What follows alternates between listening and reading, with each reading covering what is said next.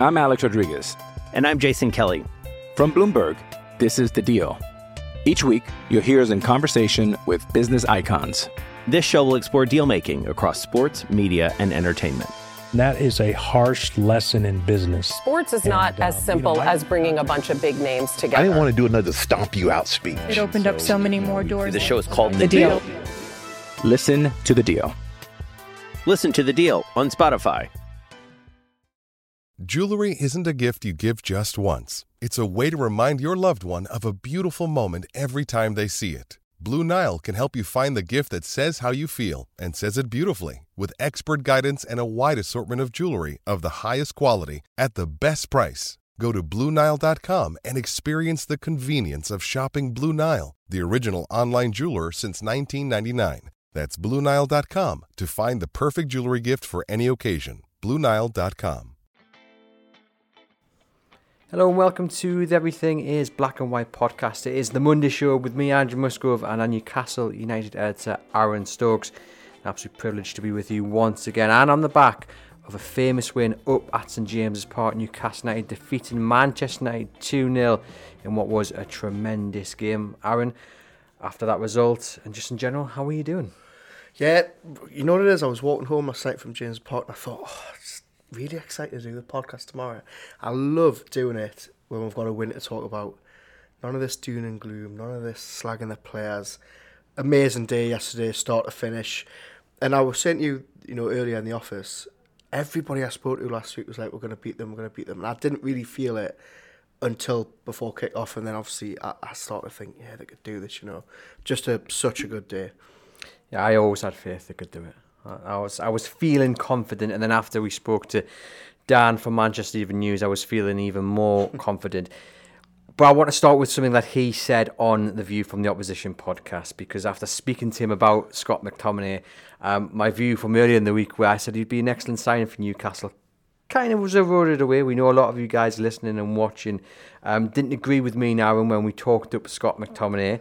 If yesterday, Aaron, was an audition for Scott McTominay to move to Newcastle United, it wasn't a very good one, and it was tremendous to see Sean Longstaff really put in a shift yesterday. If you're looking for a man of the match, he was definitely in the conversation. Yeah, 100%. I think Longstaff and Willock and Bruno both had really, really good games.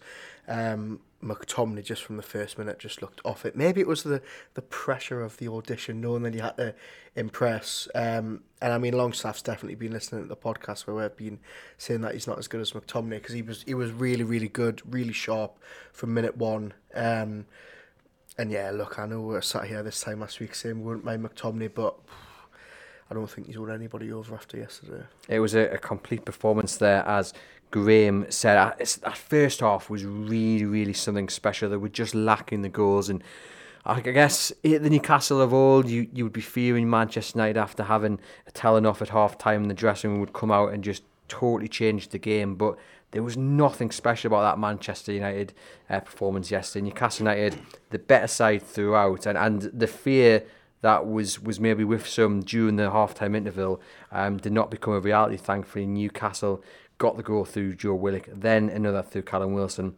Were you always confident, Aaron, that the goals would come? Because, after watching the first half, Willock missing two sitters, some good saves from David De Gea, then in the second half, again, some good saves, one off the woodwork. Were you always confident that the goal would come?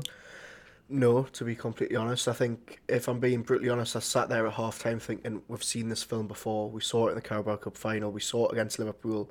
Lots of chances, not taking them, not being clinical, and it comes back to bite them. I was a little bit more confident when the second half started, and actually Newcastle, just picked up from where they left off. Really, still on the front foot. Man United just not having a sniff up top. But yeah, I think, first half and half time, I was sat there thinking, I really hope this isn't, history repeating itself with Newcastle being really, really wasteful, because, I mean, they really were. And then obviously it then coming back to bite them. I mean, the first half was just special. It was chaotic, wasn't it? It was and just, the way they were hitting Manchester United on the counter, on the speed, was Man United could not handle them, and they should have gone in really 2 or 3 goals up. And now obviously they've won the game. We can talk about how good that first half performance was. I don't think we could be sitting here in such good spirits. Obviously had the goals not come in the second half. But if I asked you to pick out a top performer from that first half, you could list 3 or 4, 5 names.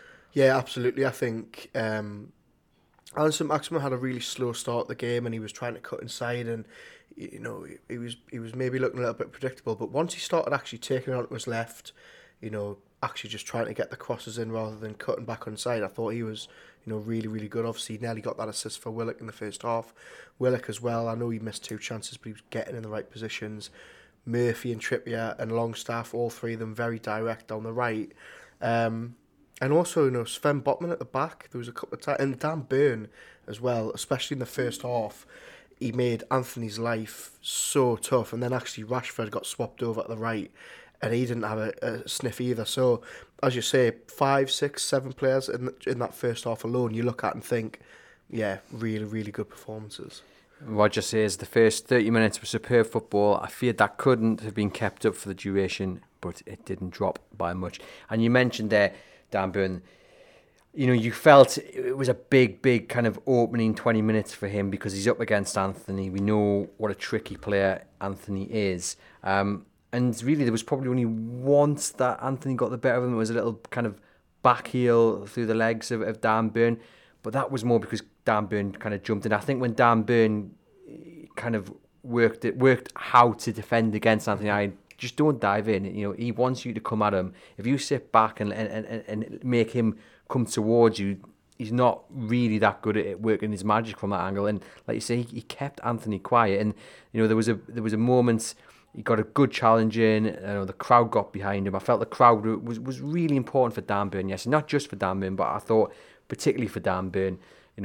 Just cheering on those challenges, cheering on those clearances when really, I don't think Dan Burn would have been naive to the fact that maybe Manchester United would have targeted him as the weak link. Absolutely. And I think, Rashford really struggled in the first 10 minutes, 15 minutes, and Ten Hag said, right, we'll come and have a go at Burn. And one thing I will say is that I love the fact that you're so close to the pitch when you're in the Newcastle press box, because you get to hear and see a lot of things. And Dan Burn, being closest to us, looked for the first 20 minutes like he was absolutely blowing. Every time Anthony or Rashford got the ball, he was making these grimacing faces like, I really don't want to chase this player, but I'm going to have to. But he just, as you say, there was maybe once or twice he got caught out, but that tackle to stop Rashford breaking down the right, as you say, got a huge, amazing defensive work. I thought he was really, really good yesterday. And he also was the last couple of games, and everybody's been calling for Target and saying it's time to move to, Burn either back to centre-back or out the team. He's really, really stepped up when he needed to. Yeah, and it's great to see that across the pitch. We mentioned there Longstaff stepping up, Murphy's taking his opportunity. It's really good to see St. Maxim yesterday taking his opportunity. Obviously, the big debate about Maxi playing is whether you sacrifice some defensive kind of capabilities to play him. I think yesterday we saw another element of this debate, because there were times yesterday when he didn't track back and Dan Burn was exposed. Thankfully, didn't come into any. And there were times yesterday when Joe Willock was telling them, "Come on, you've got to get back into position." And Eddie Howe a lot of times, yeah. But on the flip side, and this is what I always come to, is that if you make that sacrifice defensively, you need him to do it offensively. And yesterday, he did exactly that. It's frustrating because it's not on a consistent basis. Against West Ham, he'll probably have an absolute shock every start.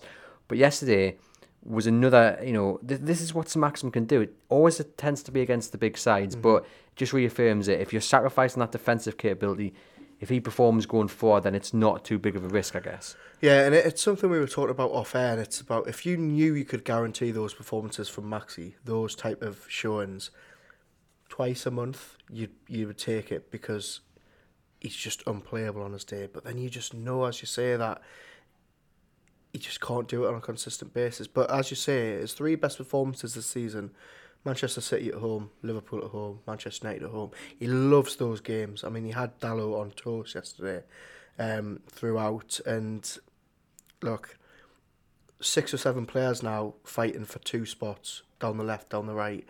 And Murphy and Maxi are doing very, very well to keep Gordon, Anderson, Joelinton, Miggy out the team.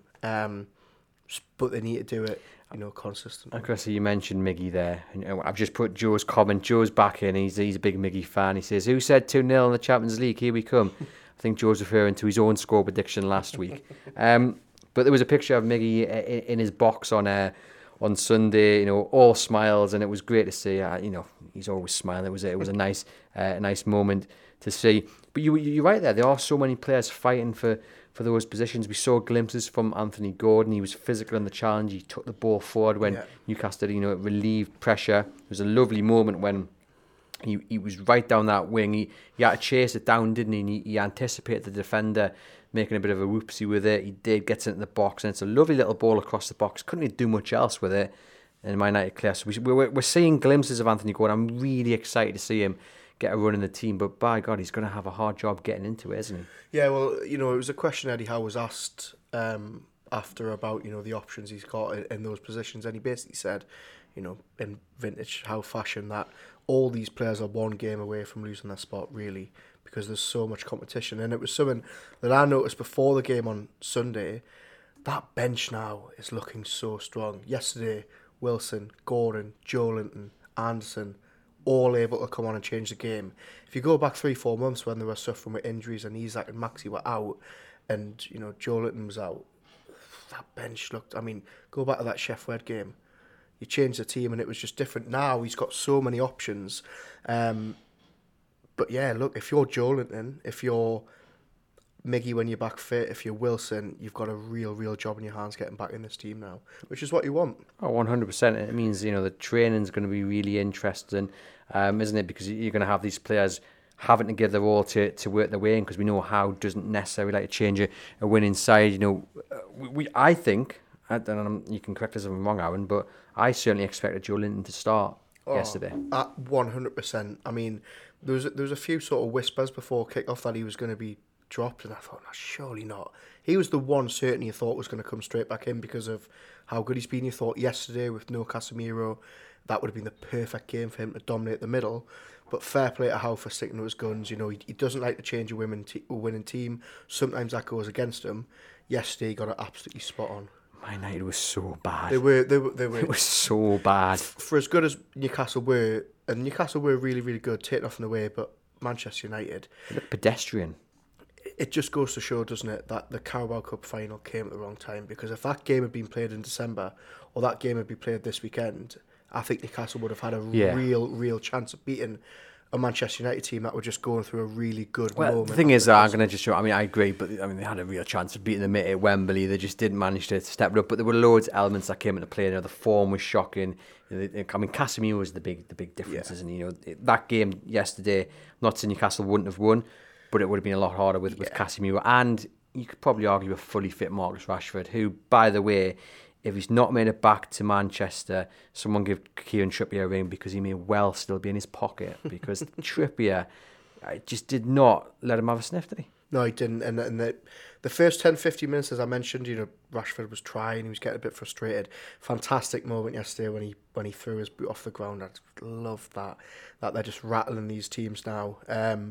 But yeah, I was speaking to a mate of mine who works for Man United before the game, and we're sort of talking about what we thought was going to happen. And he said Rashford will be, anonymous for 80 minutes, but then he just turns up.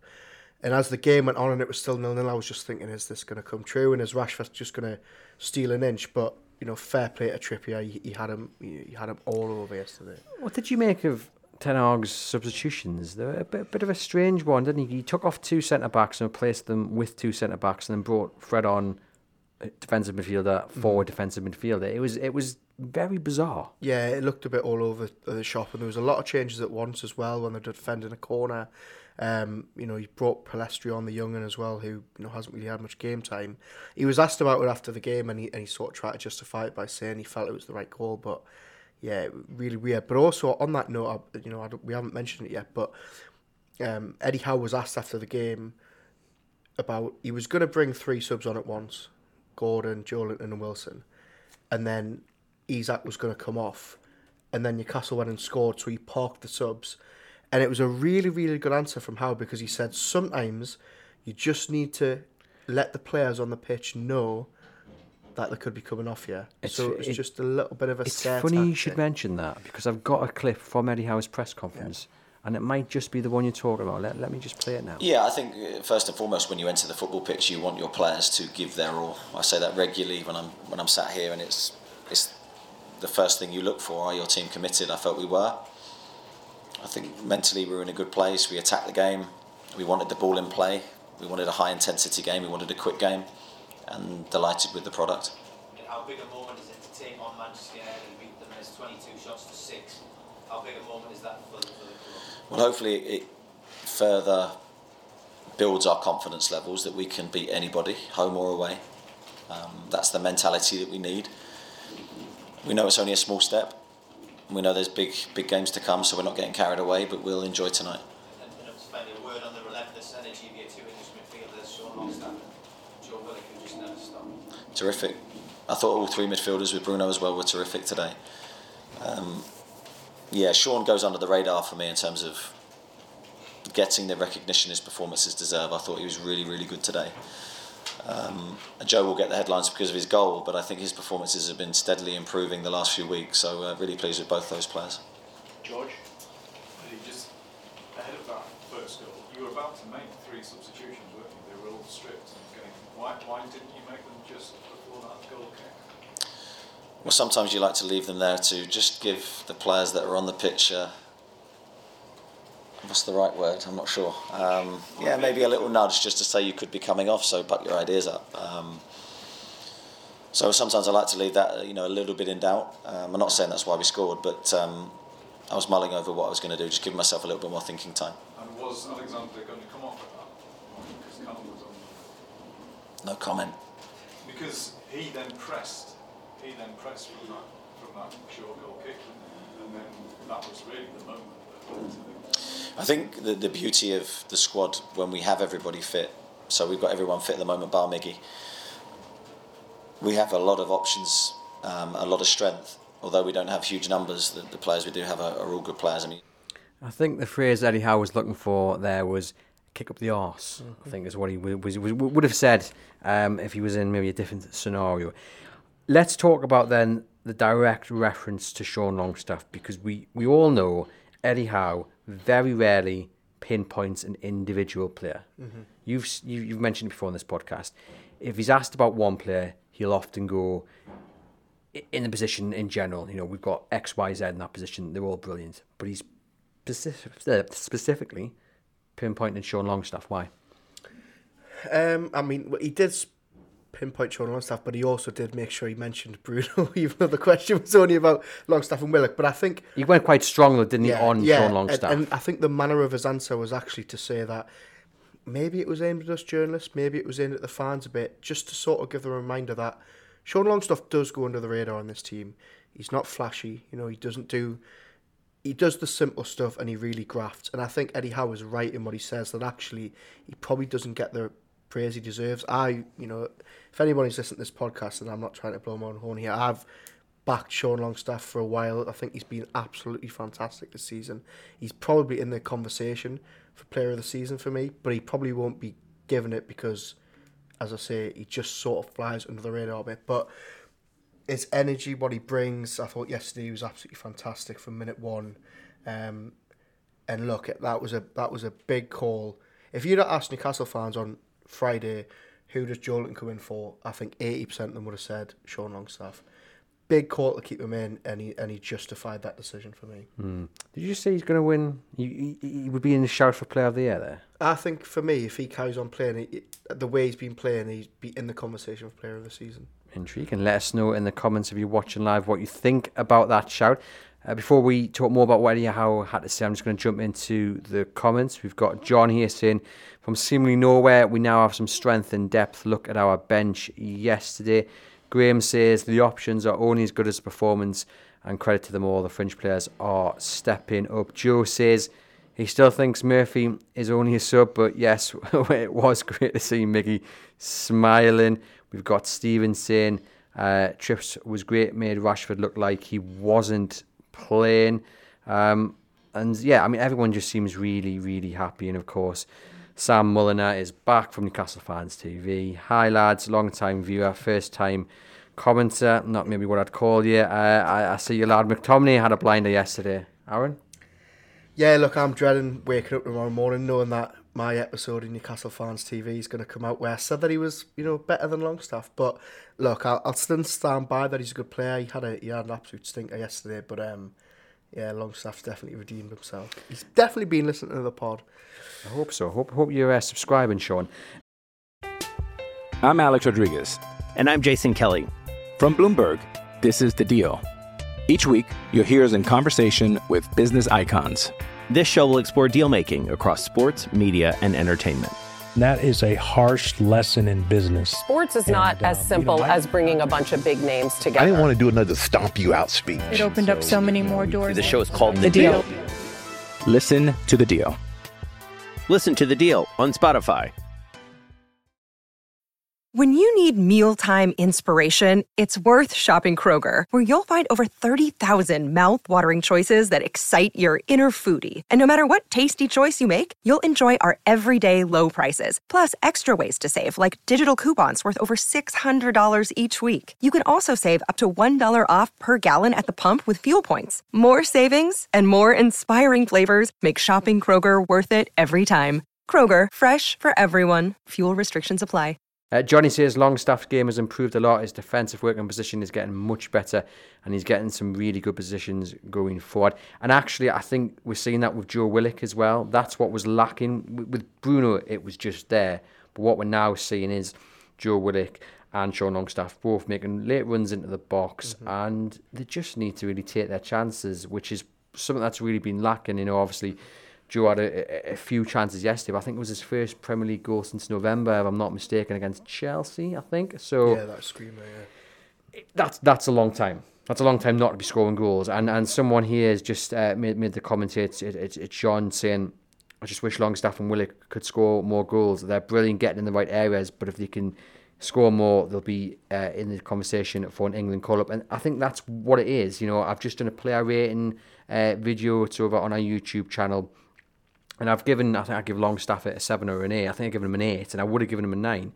But bigger picture, it's a bit like Maxi. We need to see that week in, week out, and it's easy for me to sit here and say that. But, it seems that once every 4 or 5 games, he'll have a really good game, and then he'll drop a level. I don't think the last few games he's played all that well, but, against Man United, brilliant. Can we see that on a more consistent basis is the only question. Because if we can... And the question over the likes of McTominay, maybe James Ward-Prowse, on so at the front of the mind. Yeah, look, I think the next couple of weeks is really important for him. I think knowing that Newcastle are going to go out and sign a centre midfielder in the summer, there's a lot of pressure now on him to, make sure he keeps his place. He started off brilliantly by keeping Joelinton out yesterday and justifying the decision by how. For me, I just think he just offers the perfect balance to Bruno and Willock, who are these, clever, intricate players. Yes, the graft, but I think Longstaff, really, really complements being alongside them. They're both getting in really, really good positions. Longstaff especially, not so much yesterday, where it was more Willock yesterday, but they need to start scoring more. Especially Willock, given that he's sort of a more attacking player. I think if Willock starts adding goals to his game, he's got to be in the conversation to get in the English squad.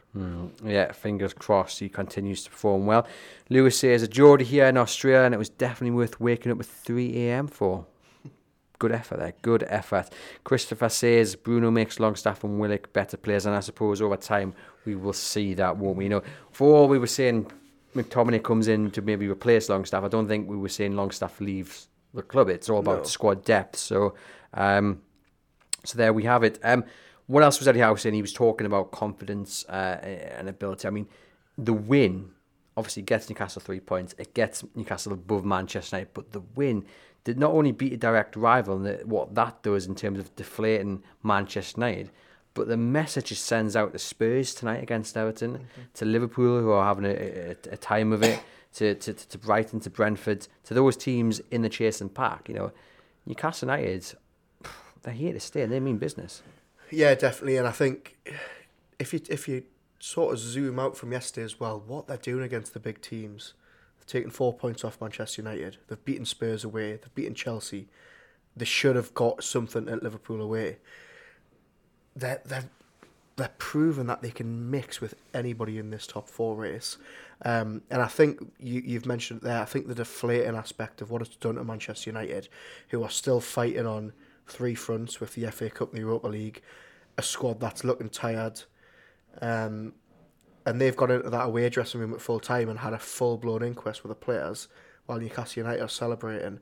Huge mentally, not just leapfrogging them in the league, but actually getting one up on them mentally. Newcastle now, I mean, the top 4 race is firmly in their hands now. It's theirs to lose, really, sitting in 3rd place.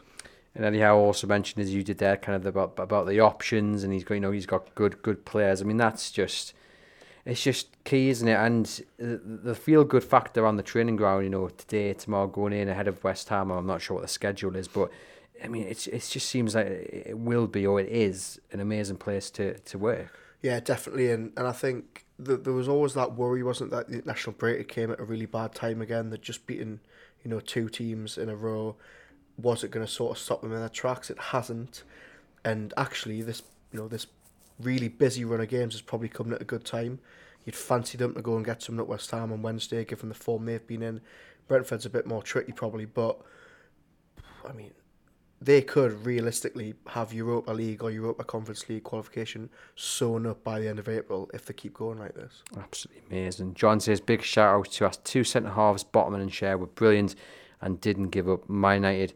I didn't give Man United sniff and give us a platform to go on. I'm worried about Fabian Cher, though. I feel like every week he's getting a head injury. It's ridiculous, isn't it? Isn't it? Absolutely ridiculous. It's got to the point now where a player goes down and you can't really see who it is. You think, oh, well, it'll be Cher. It's probably going to be Cher holding his head. Yeah, I said that yesterday when he went down. I think he went down twice, didn't he? He's going to have like a boxer's brain by the time he retires. I mean, on a seriously, it makes Alan Shearer's point about having concussion substitutes all the more necessary, because he doesn't half get some blows to the head. But absolutely fantastic. And yesterday someone turned to me, not the chance that Shea had late on, it was kind of midway through the second half though, and he drives through and he takes a shot and I think just goes into the side net, not just wide. And someone turned to me and said, I don't understand why opposition players let Fabian Shea do that, because every single season he will score an absolute worldie from 30 yards because he can hit a ball, he can pass a ball, and still opposition players just back off him. No, he's already done it this season, hasn't he? Was it Forest at home early doors where he scored that sort of carbon copy of the Burnley goal? Yeah, look, I mean, he could have had 1 or 2 goals yesterday. Obviously, he hit the post from that header. He was really, really good yesterday. Botman, for me, was really good, and I think so much praise has been given to Bruno and Maxi and Willock for the goal. But actually, if you go back and rewind a bit, Man United try and counter attack, and Botman does this perfectly timed tackle from behind that restarts the attack. I thought the full-back four were brilliant yesterday, but Botman, for me, was fantastic. Well, on Willock's goal, I think Isak deserves so much praise because he chases the ball down, he forces a throw-in, Man United panic and kick it out, and then it kind of goes back and forth, doesn't it? And then I think is it Willock or tries to chip it over, and he gets in front of Varane. The touch to bring that down, because that is a lost ball. That ball, that's the end of that move. Really, it should be. He brings it down, perfect touch, and he's only got one thing in his mind. Picks out Bruno, and the rest is history. Honestly, that moment he brings it down, you can just see he's just a different class of player. Yeah, and look, it's not just his goal scoring. He's proven that he can actually really link the play up really well. And I mean, we've already seen him play as a 10 earlier in the season, and I actually think that role would really suit him. I know he's doing really well as a striker as well. We've got so many options with him. He's big, but he's skinny, but he's somehow strong. He's deceptive. He's a really, really unique player, and I tweeted about it last night. I think he's starting to look like a bit of a steal at 58 million, if I'm being completely honest. He looks like a bargain at this rate. He looks so absolutely fantastic, and I think what's really interesting, I mean, I suppose the game against West Ham's a little bit different because of the quick turnaround, but if it was yesterday and then Saturday or Sunday, even though Wilson scored, I don't necessarily think he'd be a cert to come back in, because Isak played really well. 8 or 9 out of 10 I would have given him, or I have given him in the player ratings. All he didn't do was score. But without him, Newcastle probably wouldn't have won that game, I don't think. And, that is just music to Eddie Howe's ears. He's got 2 strikers. Big moment for Callum Wilson to get a goal. He's really needed that. Glad he got a goal yesterday, especially coming off the bench. I think that'll do his confidence a world of good. I thought he looked good coming on. But again, I think you can't drop Isak in this form, can you? But that's the beauty. Like I say, they've now got options for a change. Should we listen to Erik ten Hag? He wasn't very happy. Go on then. Here's Erik ten Hag speaking to reporters after the game. I was surprised that we could match the determination and the passion of the side of the opponent. And I think before when you travel to St James Park to Newcastle, what will be going on, and especially after we win the cup. And so if you want to win big games, you have to be mature, and I didn't see that today on the pitch. Why do you think that was? What do you think the players underestimated Newcastle and how much this game might mean to them? No, I don't think they underestimate Newcastle. I think they play above their levels because they weren't so eager. But you could expect it if I said, they lose a big game against us. And of course, they were determined to win this game. But then you have to match that. And you have to be aware of that situation from the start. And we didn't. We didn't enter too many times the final third. We didn't enter too many times the box from the opponent. And they could easily come into our box. But what we did well was blocking shots for the chances they create. But I think we have to do it much better. Lauren. 3 Premier League games without a goal now. Is that a concern? And what can we do to remedy it? Look, I always have to laugh about such questions because that is you bringing up a story, but we score in many other games. We do score, we create. Today definitely we didn't, but also in the games where you now refer to 2 games before where we did create chances. Today we didn't create too many chances, but I know this team has the quality to score goals. Today that was not a good day for us. I'm just wondering if Aaron or one of our listeners can look up the definition of rattled in the dictionary, because I'm pretty sure it would read Erik ten Hag after Newcastle United beat Manchester United 2-0. I mean, he's absolutely rattled there. The point about losing the final and wanting revenge, I know it was spoken about a lot in the build-up, but I'm not really sure that it applies because that's gone now. It's gone. Beating Manchester United yesterday is not going to bring that final back. I don't really buy about the whole revenge. I think the focus had to be on beating Manchester United because of the race for the top 4. So I'm not buying that. And you can just see, as his team were outplayed, they were dominated by just a better Newcastle United side. And his demeanour there, we were talking about the bigger picture, about how this impacts the rest of the season. Mm-hmm. I mean, he's got to nip that in the bud, hasn't he? Because if he's gannering about like that the next few weeks, it plays into Newcastle's hands easily. Yeah, 100%. And Eddie Howe actually, what you've just said, Eddie Howe pretty much agreed with yesterday. He was asked, was it about revenge? Was it about making sure you're right at the rounds of the cup final? And Eddie Howe actually said, no, we haven't really been thought about it. It wasn't mentioned this week. The only thing on our mind was making sure we got 3 points in the Premier League. And I think that's the way to look at it. Yes, from a fan perspective, you wanted to get payback, but actually it was more about, the race for the Champions League. Is it karma that he's rattled? I think the comments this week were so unnecessary from Ten Hag to accuse Newcastle of this constant time wasting, when actually yesterday, from minute 1, David De Gea... It was so strange. It felt to me, and look, I don't know if this is true, it felt like Ten Hag was sort of getting Man United to do it for like a comedic effect. Do you know what I mean? But what do you gain from it? And then obviously when Nick Pope got a warning, I don't know why he got a warning when he wasn't even time wasting, and then it sort of spilled out on the bench. It just felt like such an unnecessary thing. And obviously we don't have the clip, but Eddie Howe yesterday was really... He wasn't angry, but after the game, Kieran Kelly asked him about the time wasting comments and Eddie Howe said, I'm really glad you brought that up because it's absolute nonsense. We want the ball in play. We want to play a high tempo. We do not want to kill the game. And they showed yesterday they didn't. Not at 0-0, not at 1-0, not even at 2-0. They wanted it more. And I do think Ten Hag's comments this week were just absolute rubbish. Yeah, I just don't get why you were time wasting with it was like literally six minutes on the clock. It was so bizarre. And was it to get the crowd rattled up? I mean, which but then, did work, to be fair. But that doesn't work in Man United's favour, though, does it? But they were a lot more lively. And then when the referee, like you say, spoke to Nick Pope, it was just like, what on earth are you doing? I mean, bizarre. The referee, I have to say, and I don't like having a go at refs, but I didn't think he had the best game. I mean, there were no bookings in the game. I actually think he managed that really well. If I'm honest. I mean, there were a few instances, and I think he set his stall out quite early on. There was a moment when Anthony goes down under a challenge from Dan Burn. It wasn't a challenge, and he gives a foul.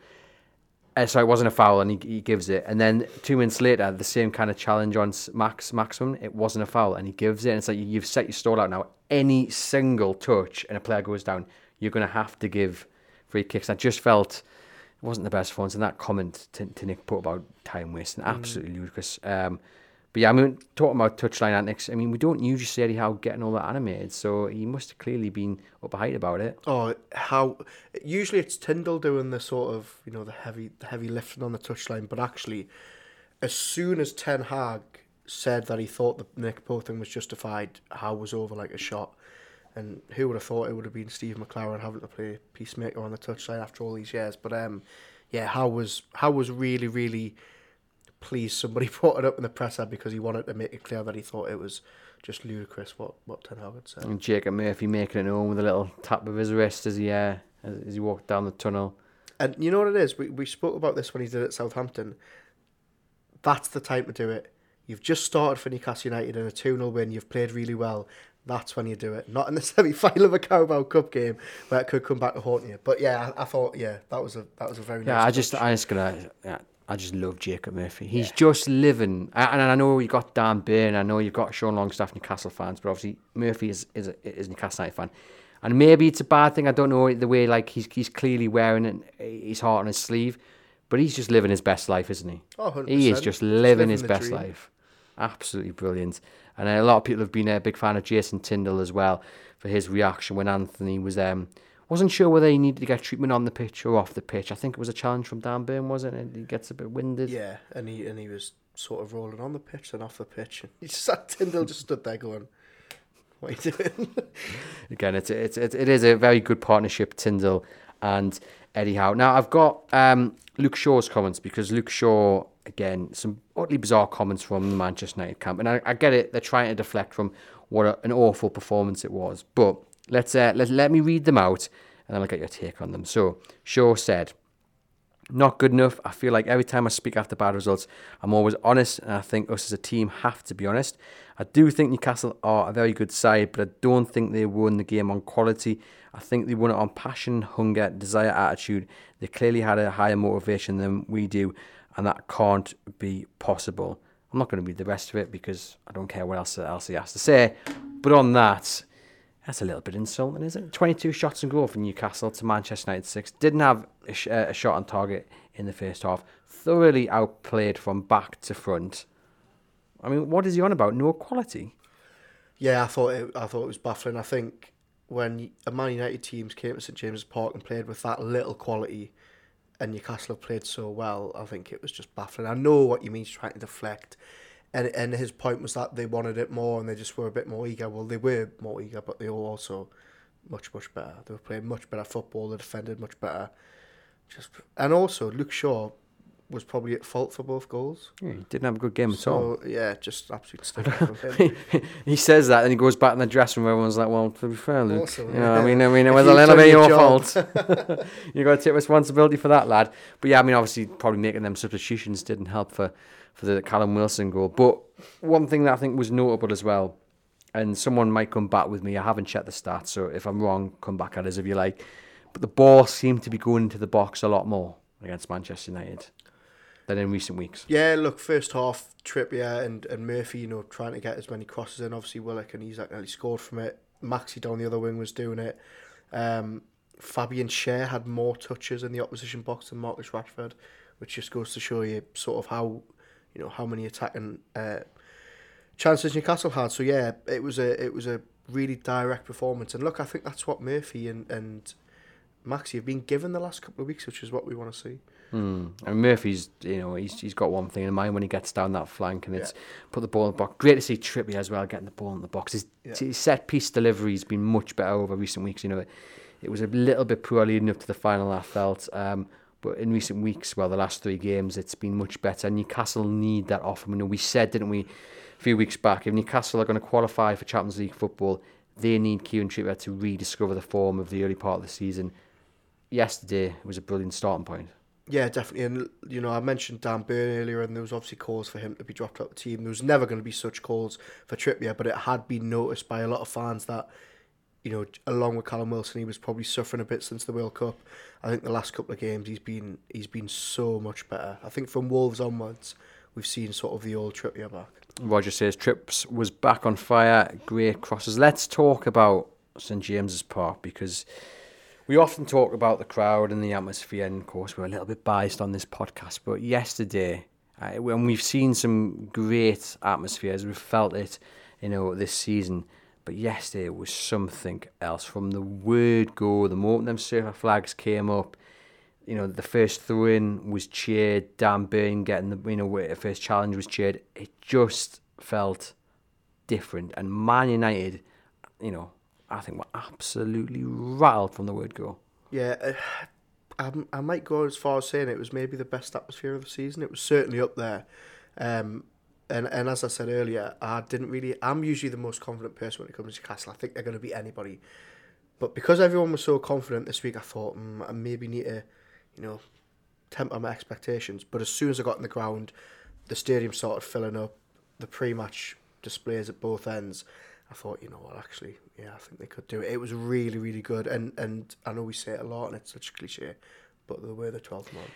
This episode is brought to you by Shopify. Whether you're selling a little or a lot, Shopify helps you do your thing, however you cha-ching. From the launch your online shop stage, all the way to the we just hit 1 million orders stage. No matter what stage you're in, Shopify's there to help you grow. Sign up for a $1 per month trial period at shopify.com/special offer, all lowercase. That's shopify.com/special offer. Hey, it's Kaylee Cuoco for Priceline. Ready to go to your happy place for a happy price? Well, why didn't you say so? Just download the Priceline app right now and save up to 60% on hotels. So whether it's Cousin Kevin's Kazoo Concert in Kansas City, go Kevin, or Becky's Bachelorette Bash in Bermuda, you never have to miss a trip ever again. So download the Priceline app today. Your savings are waiting. Go to your happy place for a happy price. Go to your happy price, Priceline. I just think when you're you're an opposition player and you're seeing a throw-in being cheered, you must just take a step back and just go, what the hell have we walked into here? Yeah, look, it's not always like that, but when Newcastle fans get it right like that and they're really in the mood on a sunny afternoon like that, it was very, very similar to, that Arsenal game last season on the night where the game was sort of won really before kick-off because you could tell that Arsenal just did not want to be inside that atmosphere, and it was similar yesterday. De Gea, as we say, and those antics probably played into that because fans were fired up and there wasn't this little lull in the first half. But yeah, really, really good. I really enjoyed it. It was fantastic. And as well, Isak and Bruno are two men who know exactly how to harness that. You can just see them every single week, just arms in the air, wanting Newcastle fans to get on the journey with. Not that they need any encouragement, but really important that they've got not just them two, but those two I'm especially going to mention now, just who know how to use it. Yeah, and that's what I really love about Isak is when he chases down a ball that's going nowhere, and he gets the corner and he pumps his arms up and everyone reacts. It's just brilliant. And also, Bruno, God love him. If you hadn't have watched the match and you'd just seen the photos after the game and you looked at that Willock celebration, you would have thought Bruno had scored it because he's literally roaring into the crowd when everyone else is hugging each other. I kind of want to go around with him in the supermarket when he finds his favourite pudding and he gans at the fridge. He's like, come on. Do you know what I mean? I hope he's like that every time. He gans down the newsagents and he gets his favourite copy of the Chronicle and he's... Because it is. He's it's brilliant. infectious. It's you brilliant. just get like taken away with it, don't you? Imagine if Newcastle ever win anything. I think he's gonna combust. Honestly, he's just amazing. I mean, when I walked back down into the area yesterday from my seat, one Man United fan I heard saying, it was intimidating. I've been to stadiums, he said, 90,000 seater stadiums, and I have seen nothing like that. You do not want to come and play here. That's the message that's getting around. Yeah, I think that recently, especially this season, I think war flags have stepped it up. The atmosphere has been so much better. There's so much demand for tickets now, and I mean, yesterday just looking around the stadium, Man United fans must have been up the top thinking, "What the hell? You don't see this at Old Trafford," and it just plays such a difference. And also, I know we say it a lot, but like opposition players must come to Newcastle and think, I would love to play here. I would love to be. It's a great advert, isn't it? It's such a great advert, and we say it a lot on this pod, but I just want to say it again. War flags do such a good job at making the atmosphere before a game so special.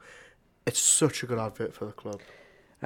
Just on Manchester United, because obviously Newcastle, you would chasing or trying to keep them from third spot.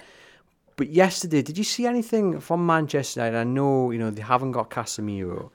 That kind of worries you because, for many, we did the podcast earlier in the week where we didn't even speak about Manchester United in the race for the top four. Mm-hmm. And we made that editorial decision just to get a Spurs, a Brighton, and a Liverpool man on the pod. Mm-hmm. We had a clip from the Manchester United reporter just to get his insight, 2-minute clip. The rest of the show was like an hour long. I mean, clearly they are now in the race to be still in the top four. But I sat there yesterday and thought, if teams press them, they're gonna get the better of them. And De Gea does not look comfortable having to have the ball at his feet. And it was really strange that they didn't try and change it up because it just played in Newcastle's hands. Yeah, I think it was really weird. There was obviously a Sky Sports poll before the game, and it was asking fans how likely are this team to finish in the top four, and Man United was like 93%, and I was thinking, well, yes, they're third, they're doing really well, but I mean, you look at that team, without Casemiro, they just look so different. Even without Fred, dare I say it, Fred, I think yesterday was probably the man to start. Rashford can go missing for, the majority of the game. They're starting Wout Weghorst up front, 19 games in a row. I think he had 4 passes yesterday. You look at that team actually, and there's a lot of holes to pick out of it. Add on top of it, as I said, the mental factor of losing yesterday, losing third spot in Newcastle. I don't think you need to be as worried as we were about Man United. Add in the fact they've still got an FA Cup and a Europa League run. As I said earlier, it's very much in Newcastle's hands. What you say? Some of their defenders are good to be annoyingly fair. Yeah, but they couldn't stop Isak. On their day, Varane and Martinez and even Luke Shaw, really, really good. But yesterday, I thought just none of them right. As you say, Isak had the measure. Yeah, absolutely fantastic. But I guess, as we're talking about their weaknesses, Eddie Howe will just be focusing on Newcastle United. Big game against West Ham coming up. Yeah, that'll be the focus. And, obviously the Sky cameras were in the dressing room after the game, and Eddie Howe would be heard saying, be professional. We've got West Ham on Wednesday. I think that was code for do not go and party on the quayside tonight. Jacob Murphy, I'm looking at you. Very much. They've got a huge week. I mean, all that good work that they did on Sunday can be undone if they don't beat West Ham and Brentford. So, I mean, for Howe, it's just, as you say, he didn't want to talk about the Champions League at all in that post-match presser. And we tried to get it out of him, but he just takes it one game at a time. Do you think it's mentioned away from the cameras? You know what it is? I actually don't think Eddie Howe's lying to us when he says he just take it a day at a time. I'm sure that the players are talking about it and dreaming about it, but Eddie Howe just wants focus. And it was like the Carabao Cup final. They got the final and they had 4 games, and Eddie Howe was like, we're not talking about it. We need to focus on these 4 Premier League games. And I think it'll be a similar thing now of knowing that you're 1 game away from actually, being back to square one with it. Big game tonight, Spurs versus Everton, obviously in terms of who might go down, but obviously more for Newcastle and the race for the top 4. How is that one going to go?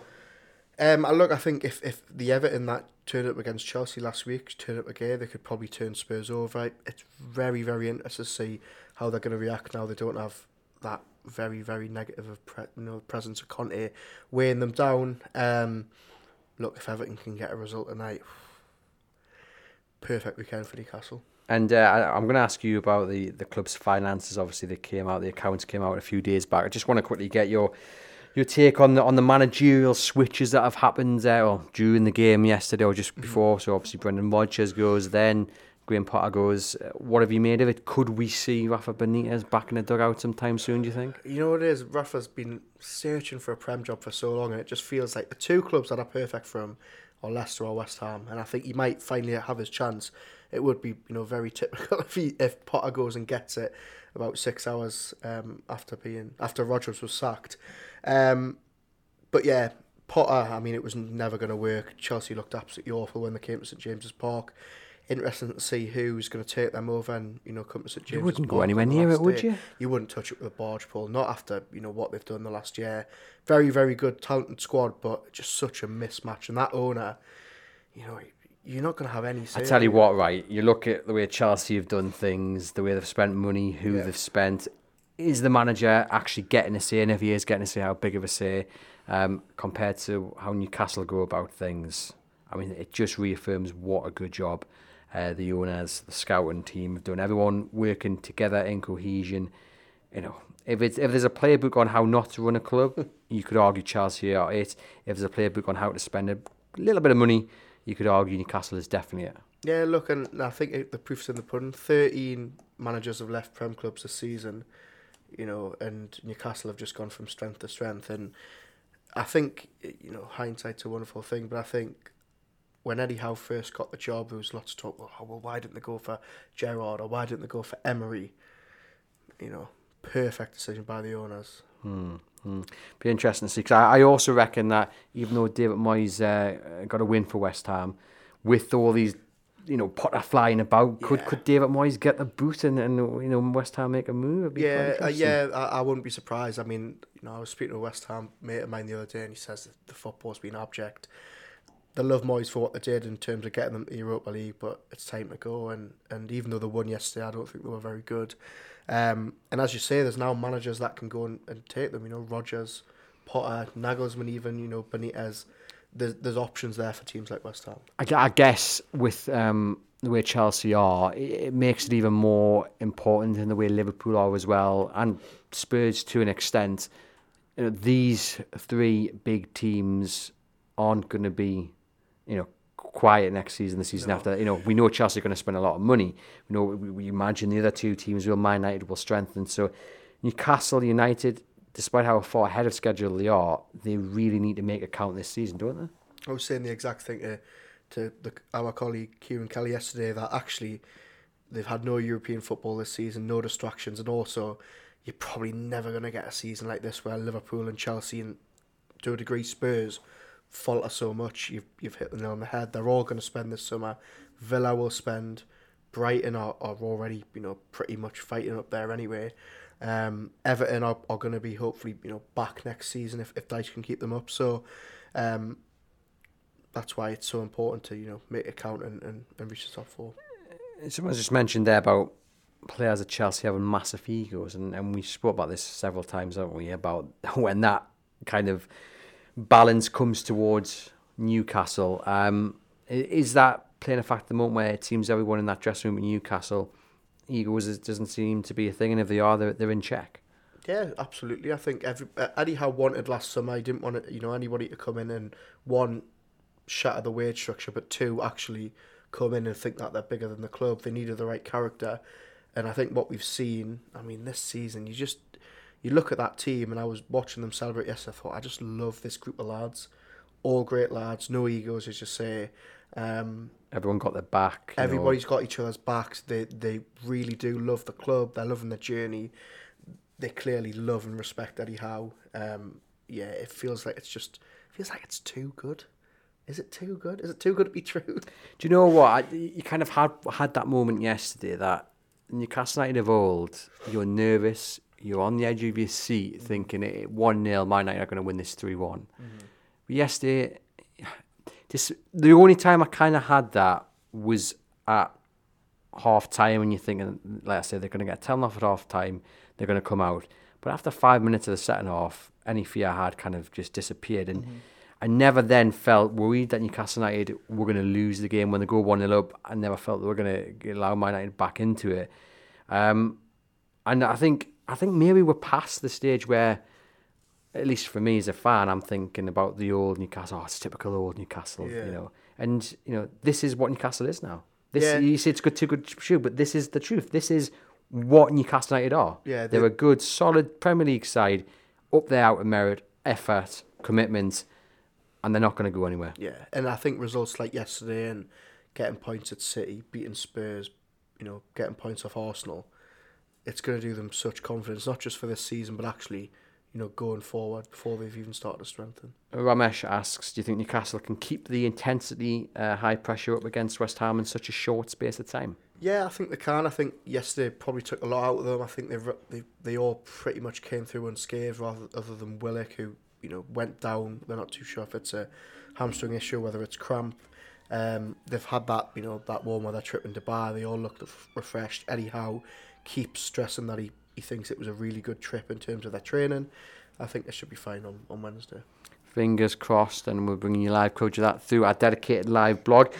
Just to finish off then, Aaron, the financial accounts came out on Friday. Just explain to us what was in them and what you made of it. Yeah, so these accounts were from July 2021 to June 2022. So obviously 9 months of the takeover included. It was a £70 million loss for the club, which obviously on the face of it looks very, very bad. But actually, a lot of that was down to their very vast spending in the January market, and also the improvements that they've made around the club. Their turnover was up, which is good. Their match day and their media income was also up, partly due to the fact that it was COVID the year before. But next year and next season, I mean, they've been on TV every week, so they'll get a lot of Sky money. Finishing third, obviously, will go a long way as well. So yeah, on the surface, £70 million loss looked bad, but actually, Darren Eales has even came out after the accounts and said they're going to continue spending, which is obviously a positive sign. What do you think it means going forward? Obviously, a lot of questions about sponsorship. I mean, the sponsorship's going to be huge, isn't it? Yeah. To build on the success they've had so far. Yeah, the one thing is clear is that even though the first year the Castore deal did quite well financially, they need more sponsorships. They need bigger revenue streams than what they've got at the moment. But look, this is why Peter Silverson's been brought in. This is what Darren Eales is going to try and do in the coming months. So yeah, they're in really good hands, and it's good to see that the club are in sort of investment mode. They're going to keep spending, which is obviously good to see. Fantastic stuff. You can read all Aaron's reports on that over on chroniclelive.co.uk. This has been the Monday Show on the Everything Is Black and White podcast. If you're watching live on YouTube, hit that subscribe button. Plenty of Newcastle United content coming your way. And if you're listening on the podcast, thank you very much for doing so. We appreciate your support. Hit that like button if you haven't already, and leave us a rating and review with some kind words. We do appreciate it. Head over to chroniclelive.co.uk for all the latest Newcastle United news, and enjoy the rest of your week.